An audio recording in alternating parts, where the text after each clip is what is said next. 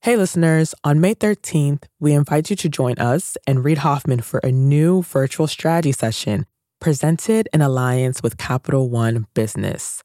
You'll hear insights from fellow entrepreneurs about how to be at the forefront of leading change with AI. So, go to mastersofscale.com AI strategy right now to register for free. Again, that's mastersofscale.com AI strategy. Looking forward to seeing you there. Late January, this rolls out in China, and our business immediately drops by 90 to 95% in China.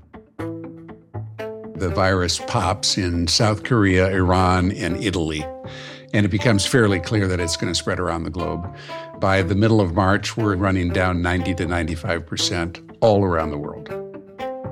We would expect that it's probably a good 2, 3, 4 years before hotels get back to the level of performance they had in 2019. Having said that, I do think that we will see people get back on the road. We are itching to get back towards where we were before. There's no substitute for being together. And I think as we can do that safely, we'll step back and do most of what we did before. Well, I don't know when I'll get back to 225 nights a year. I am eager to get back on the road and start traveling again. It's only when we're together that we really do the most collaborative and creative things. As a globe, as a country, as communities, we've gotten through enormously difficult times. And there's no reason we can't get through this one. That's Arne Sorenson, CEO of Marriott International. Hotels have been among the hardest hit businesses in the pandemic, and despite some recovery, the road ahead is uncertain. I'm Bob Safian, former editor of Fast Company, founder of the Flux Group, and host of Masters of Scale Rapid Response. I wanted to talk to Arne because no one has a better view of the global and national repercussions of COVID-19. He talks about the financial struggles and the human struggles, from small businesses to big cities. He also talks about personally wrestling with cancer, as well as wrestling with racial injustice, and he offers his own formula for how businesses might approach social action. Arne believes that if businesses band together, they can have an important voice. But he also argues that business leaders shouldn't necessarily speak on every issue.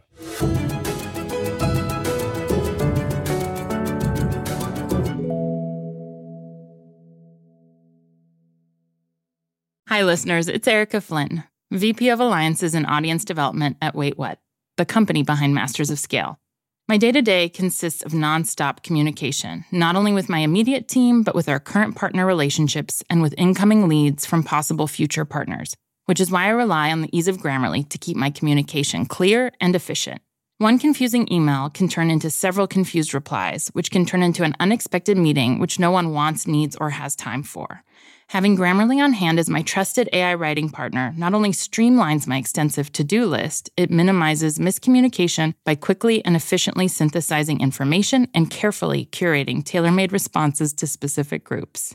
In fact, companies that use Grammarly to communicate can save 19 days per year per employee. Grammarly eases the writing process. It's a writing partner from the blank page to the last word typed before hitting send. Join me and over 70,000 teams who trust Grammarly to work faster, hit their goals, and keep their data secure. Visit Grammarly.com to learn more. That's Grammarly.com.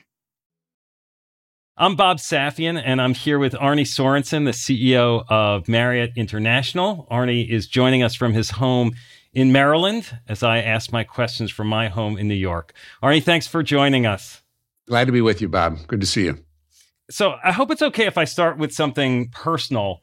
When 2020 began, you were in the midst of cancer treatment, recovering from surgery, an uncertain, very high stakes moment. And then COVID-19 begins to roll through. It's a lot to manage.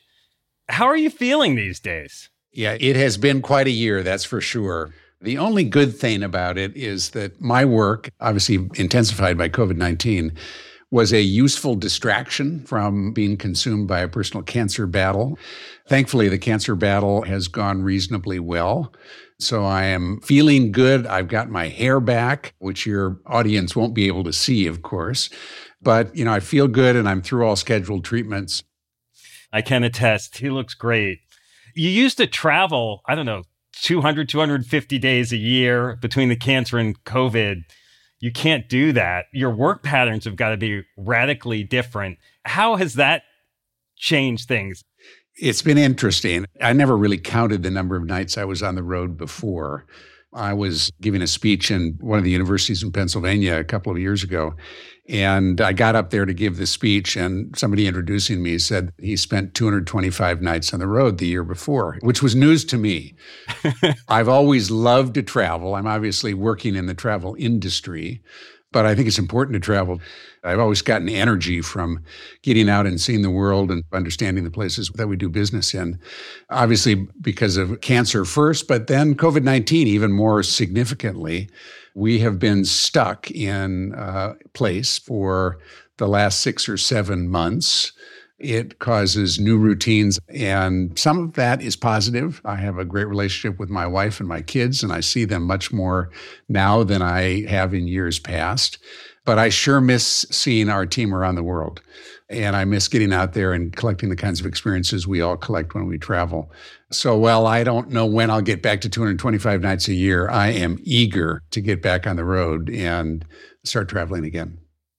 So your health is much better than it was at the start of the year. How is the health of Marriott's business? Well, we're making progress too. And, I can maybe give you a quick scene setting. Late January, this rolls out in China, and our business immediately drops by 90 to 95% in China. We get to the middle of March, and we see it spread around the world. In late April, there's a horrible weekend where the virus pops in South Korea, Iran, and Italy, all in the same weekend. And it becomes fairly clear that it's going to spread around the globe. By the middle of March, we're running down 90 to 95% all around the world. That is the functional disappearance of our business. By today, I think we're probably running down 60 to 65%. Those would be the numbers in the United States. Our occupancy has gone from 10% to about 40% as we speak. If you do the percentages in that, it looks spectacular from the bottom. It's still down 60% from last year. So it's a historically difficult time that continues. But what we're seeing is that collectively, we are showing our resilience around the world. It's not that we are used to the virus exactly, but we are learning to live with it. Now, I know you have a bunch of new health protocols you put in place across the hotel, social distancing and mask wearing and more cleaning and temperature checks for employees. How safe is staying at a hotel? Do we know what's rational fear versus what's about confidence? Is there clear data about those things? Well, one of the challenges we've got is we've got less contact tracing data than we'd like to have. That's a comment certainly about the United States. I think it's a comment in many respects about other parts of the world. You can't expect me to be unbiased in this as a hotelier, but I don't think hotels are particularly unsafe. The safest place, of course, for all of us to be is in an environment in which nobody else is ever entering that environment. And when you step out of that, there is some incremental risk. But in a hotel, by and large, the guest room is your preserve. So you can get to a hotel and you can essentially put yourself in that environment and be pretty safe. Now, as you start to step out, if there's a restaurant open or if there's a bar open or if there's public space in the hotel, and if the hotel's full, you can obviously put yourself out there more aggressively.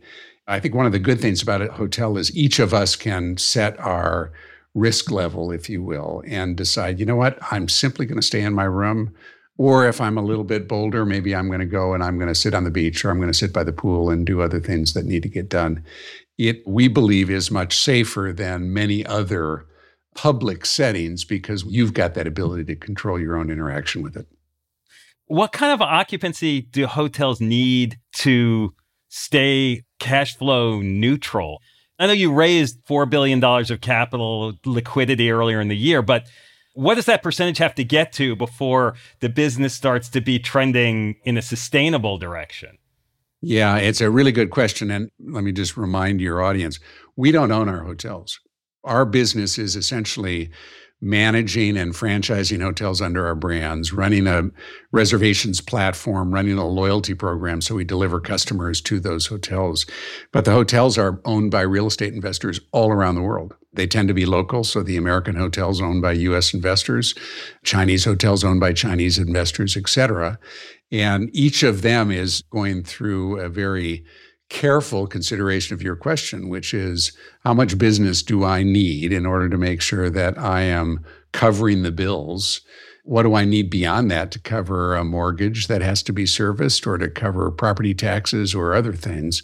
And it will vary a little bit based on the part of the world, but broadly, 35 to 45% occupancy is probably necessary to cover operating costs. It's higher in hotels where the service levels are higher because you've got that many more operating costs.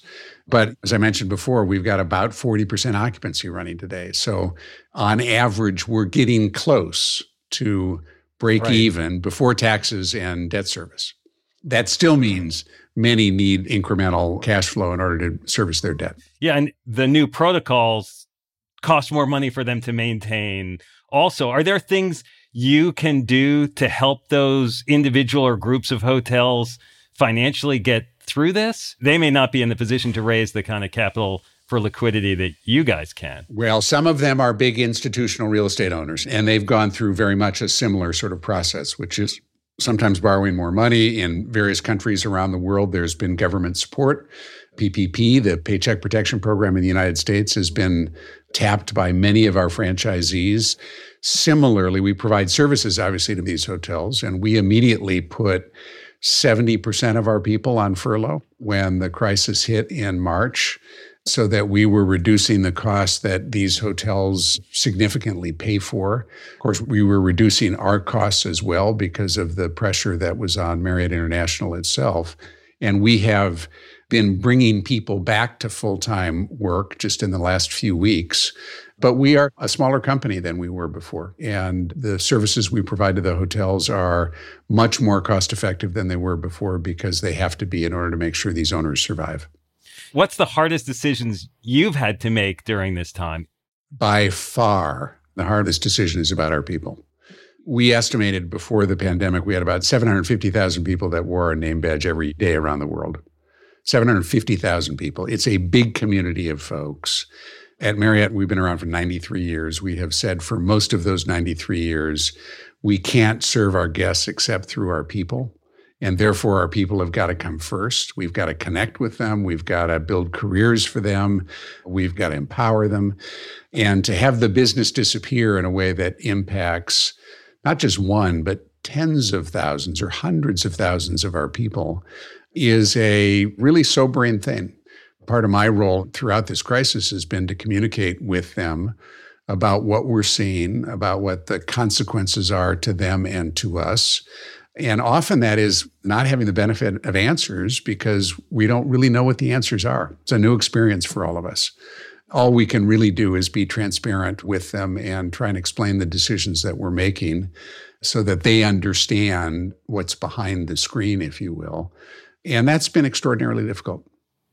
This is the time of year usually when business travel really kicks into high gear, and there's not a lot of that happening. Virtual meetings may change business travel permanently. Do you have a theory about what that is going to mean for the way your business looks down the road? Well, we will obviously not count on business returning until it does return. We'll build our business back as demand justifies. And as a consequence, we would expect that it's probably a good 2, 3, 4 years maybe before hotels get back to the level of performance they had in 2019.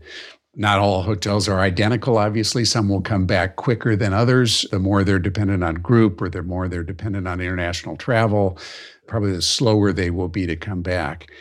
Having said that, I do think that we will see people get back on the road. and listening to not just business leaders, but my adult kids who are working remotely, their peers, friends, talking to all the folks we Zoom with or Teams with or get on the telephone with. I think collectively we are itching to get back at least some measure of the way towards where we were before. Let me get back on the road a little bit. Let me get out of my house a little bit. Let me meet with some others a little bit, because there's no substitute for being together. And I think as we can do that safely, we'll step back and do most of what we did before. You've got some strong feelings, I know, about remote work versus face-to-face. I understand you got kind of worked up when Google announced that they'd allow remote work through 2021. Why do you feel so strongly about it? Well, for lots of reasons. I blogged about this advice that I often give to young people starting their careers, which is summarized by just say yes. Early in your careers, opportunities are going to come from places you don't anticipate. And you may find somebody who suddenly says, you know what, Bob, I want you to run a huge radio program. And you may not have even thought about doing that before, but that person is giving you an opportunity that could be very unique. And the likelihood is the right answer is just say yes. Well, if you're not present to hear about that opportunity may never arise. It's going to be particularly important early in your career or at transition points in your career. It is similarly important when you're thinking about not just solving the task which is before you, which we can do remotely fairly easily, but trying to figure out what tasks are the most important for us to get at. What are the questions we have to answer? And the more that is the challenge, and it's going to be the challenge regularly, the more important it is to be together, because it's only when we're together that we really do the most collaborative and creative things. I think the third thing I'd put on the list is our cities are under enormous pressure today. And they're under pressure because we've got small businesses all around the places where we go to work. And when we're not going to work, they don't have a reason for being, whether it's a dry cleaners or a parking garage or a florist shop or a clothing store. They're closed, and they're not coming back until we step back out of our houses and go back. And our economy won't come back the way it should unless those businesses are reopening again. So all of these things to me pile on together and say, we don't want to be unwise. We don't want to be taking risks that we shouldn't be taking. We should pay attention to what the risks of the virus are. But we can go back to the offices safely with reduced density, with social distancing, with mask wearing, and we can start to build our careers again, and we can start to build the economy again. There are folks who have digital-based businesses who feel like, oh, this is just an acceleration of a trend. In some ways, all those stores were going to go away anyway, eventually, because you were going to interact with everyone digitally. It sounds like you don't really buy that argument. I think it would be a very sad world to live in that didn't have restaurants on the street for us to walk to or drive to or get together with our friends at. I'm not for a second suggesting that digital transformation is going to stop. It won't. It's going to continue. And the tools that we're using now during the pandemic are very powerful tools that will continue to be used. But they should create incremental economic opportunities for us, not just put a death knell in what we used to do in the past. Hey, listeners. It's Jodine Dorsey, the VP of Live Events at Wait What, the company behind Masters of Scale. I am constantly tasked with reaching out to teams across a wide spectrum of professions and the vastly different personalities that go with them. Grammarly helps me quickly shift tones to better communicate what I want to say and saves me valuable time in the process. Our upcoming Masters of Scale Summit event features top-tier speakers from CEOs to founders to political leaders. Grammarly's ability to produce on-brand writing helps me properly prepare for each and every thought leader I interact with on stage. It lets me generate the most exciting specialized content for our audience. In fact, teams that use Grammarly report 66% less time spent editing marketing content, which I've seen firsthand with my Summit team. Join me and over 70,000 teams who trust Grammarly to work faster, hit their goals, and keep their data secure. Visit Grammarly.com to learn more. That's Grammarly.com. There's been a lot of discussion this year about the propriety and at times the peril of political and social statements by businesses. What is the role, the responsibility of a business, of a CEO in engaging in social issues? Yeah, this is a place we could spend hours talking about because I think it's evolved dramatically in the last 5 years. And I think the answers tend to be in shades of gray. It's not crystal clear what is always right or what is always wrong.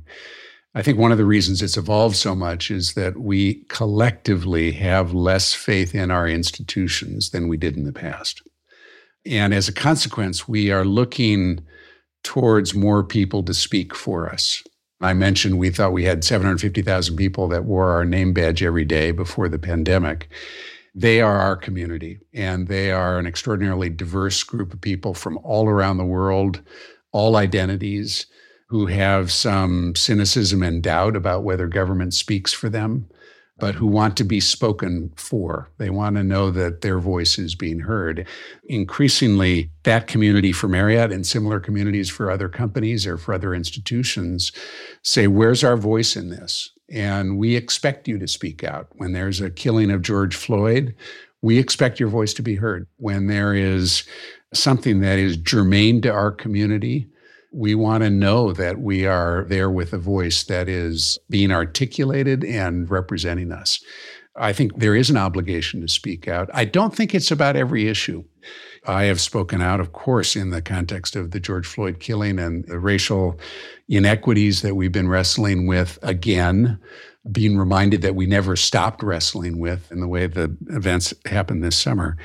But there are other issues that I haven't spoken out about. I have personal views about choice issues, as an example. I haven't spoken out about those because it's not particularly germane to Marriott's business.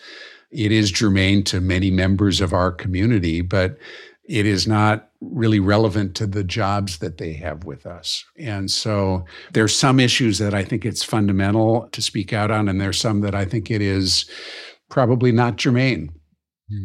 And sometimes there are business issues that become political, even if you didn't expect them to. We obviously welcome many, many, many people into our hotels all the time. They have very different political points of view, and many times they're meeting in our hotels. And so it is a very regular occurrence for us to hear from one side or the other saying, how on earth could you have let that group meet in your hotel? And we're going to boycott you unless you basically kick them out of the hotel. Ultimately, our view there is we're not going to sit in judgment on what Group A or Group B believes. Nobody, I think, really wants us to do that. Do people really want me individually as the CEO of Marriott to say that group's okay because I've approved their point of view and that group's not okay because I haven't? And the best decision we can make is generally everybody's welcome to our hotels no matter what they think. And so just to push you a little bit more on this, if an anti-vaccine group wanted to have a meeting at your hotel or a Holocaust denier group, are all those allowed too? We can go a long way here with an individual hypothetical. If it's illegal or if there's a safety risk because of violence, those are two particular things that we're going to be mindful of. But if, say, President Trump and a delegation is staying in one of our hotels, or Vice President Biden and a bunch of his folks are staying in one of our hotels, does anybody expect us to exclude them, even though there are many who believe the other should definitely not be elected, right? How could you possibly support them? And I think the answer has got to be that we've got enough regard for a divergence of opinion that we cannot be afraid of those that have opinions that are different than ours. We cannot be afraid of them getting together with folks who are like-minded with them. And again, as long as it doesn't promote violence or safety issues or legality, we're not going to sit back and say, okay, now you are just over the line here, and we're not going to let you come in. You mentioned George Floyd's killing, and I know you posted right after that you wanted to use your perch at Marriott to advance opportunity for all. I just want to ask how that has manifested itself since then. Marriott has for years worked on a diversity and inclusion agenda. Our board is more than half diverse if you include gender and race. Our senior management ranks top 700 or 800 people as roughly half diverse, if you include gender and race. And those are good statistics. But I think what we were reminded of this year is it good enough? And the answer is no, it's not good enough. We've got to make sure we continue to move, but are we making sure that healthcare is available across the entire community? Are we making sure the effectiveness of that healthcare is comparable? Are we understanding the social and economic challenges that our folks are wrestling with? Are we using our procurement leverage to make sure that we are helping an inclusive world? Then we've got to make sure that we are using our voice with other voices in the community. So with the Business Roundtable, I'm on their executive committee and chair their Healthcare Inequities Task Force, which was set up in the wake of George Floyd's killing. We're really looking at what are the things that we can do from a policy perspective, because Marriott alone can't solve these, or a single institution can't solve them. But if we band together, we can have a voice which is that much more audible and should be able to cause some change. It is an incredibly complicated and unsettling time between the political situation, the social situation, the health and the COVID, and the economic situation. There's a lot of challenges in managing all that when you're dealing with your team. How do you manage the practical versus this sort of psychological and emotional challenges that your team is struggling with?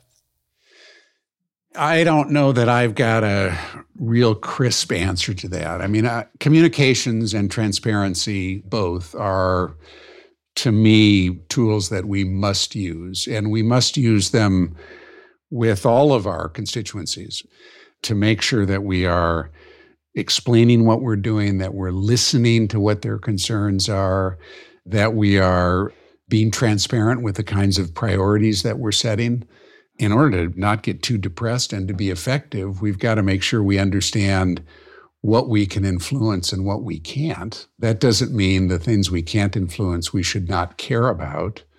And there'll be times when we can influence things and times when we can't. So my team at Marriott of a dozen or so, I'm talking to them individually every week, certainly, if not more frequently than that. We are focused on the things that we can impact most frequently. Has your experience battling cancer provided perspective in this time, or impatience about that other things don't happen faster? A little of both? That's a good question. Patience is not one of my virtues.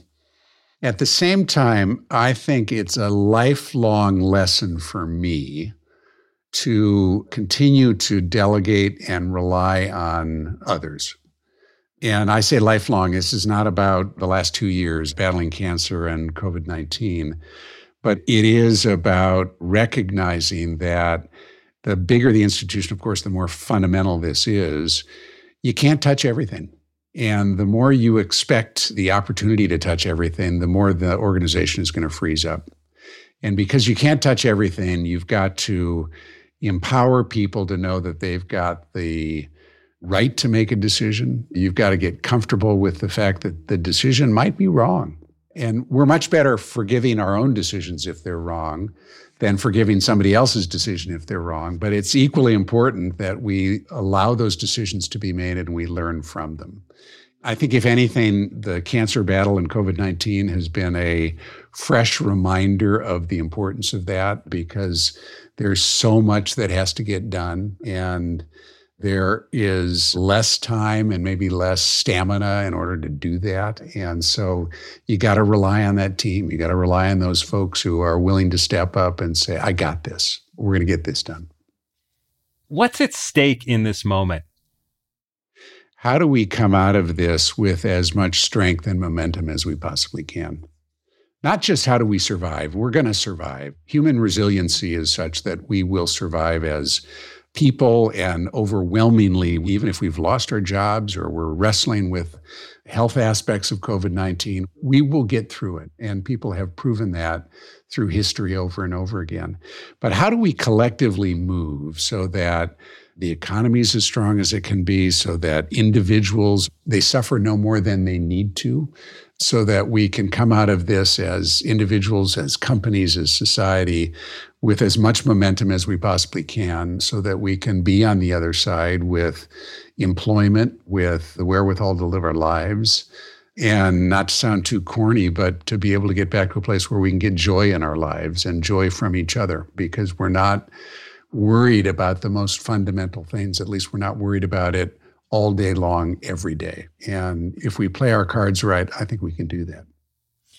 With all the uncertainty and the challenges, you still seem optimistic. I am optimistic. I am probably by personality, I suppose, in some respects, but I'm an avid reader of history and of fiction. Both the history is obvious that you learn from the past. I think fiction is less obvious, but we learn from the portrayals that authors give us of people. I think both of those things tell us that we've gotten through, as a globe, as a country, as communities, we've gotten through enormously difficult times. And there's no reason we can't get through this one. Well, thank you. Thanks for making the time. We really, really appreciate it. Bob, this has been great. It's really been an enjoyable conversation, and thank you for all that you're doing with Masters of Scale. Hi, everyone. It's Jeff Berman, CEO of Wait What and co-host of the Masters of Scale podcast. Like many of you, my to-do list changes by the minute.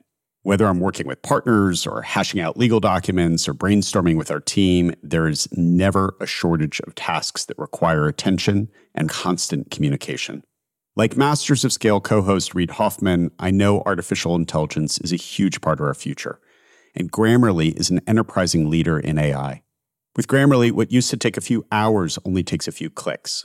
It's like having a collaborator for my writing, helping me generate better first drafts and tailoring messages to our specific audiences.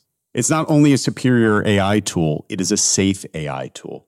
And as a CEO, security is always top of mind. Grammarly has 14 years of experience and a business model that never sells our data. Security has been a priority since day one and continues to be integral to Grammarly's values today. Join me and over 70,000 teams who trust Grammarly to work faster, hit their goals, and keep their data secure. Visit Grammarly.com to learn more. That's Grammarly.com. Masters of Scale Rapid Response is a Wait What original. The show is recorded remotely using sanitized audio gear. It's hosted by me, Bob Safian, Masters of Scale's editor-at-large, and Masters of Scale host Reid Hoffman. Our executive producers are June Cohen and Darren Triff.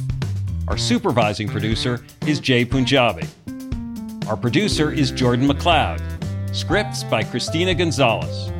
Original music and sound design by Ryan Holiday and Daniel Nissenbaum. Audio editing by Keith J. Nelson and Lena Sillison. Mixing and mastering by Brian Pugh. Special thanks to Emily McManus, Sarah Sandman, Adam Heiner, Kelsey Capitano, Tim Cronin, Charlie Meneses, and Saida Sapieva. Visit mastersofscale.com/rapidresponse to find the transcript for this episode, and be sure to subscribe to our email newsletter.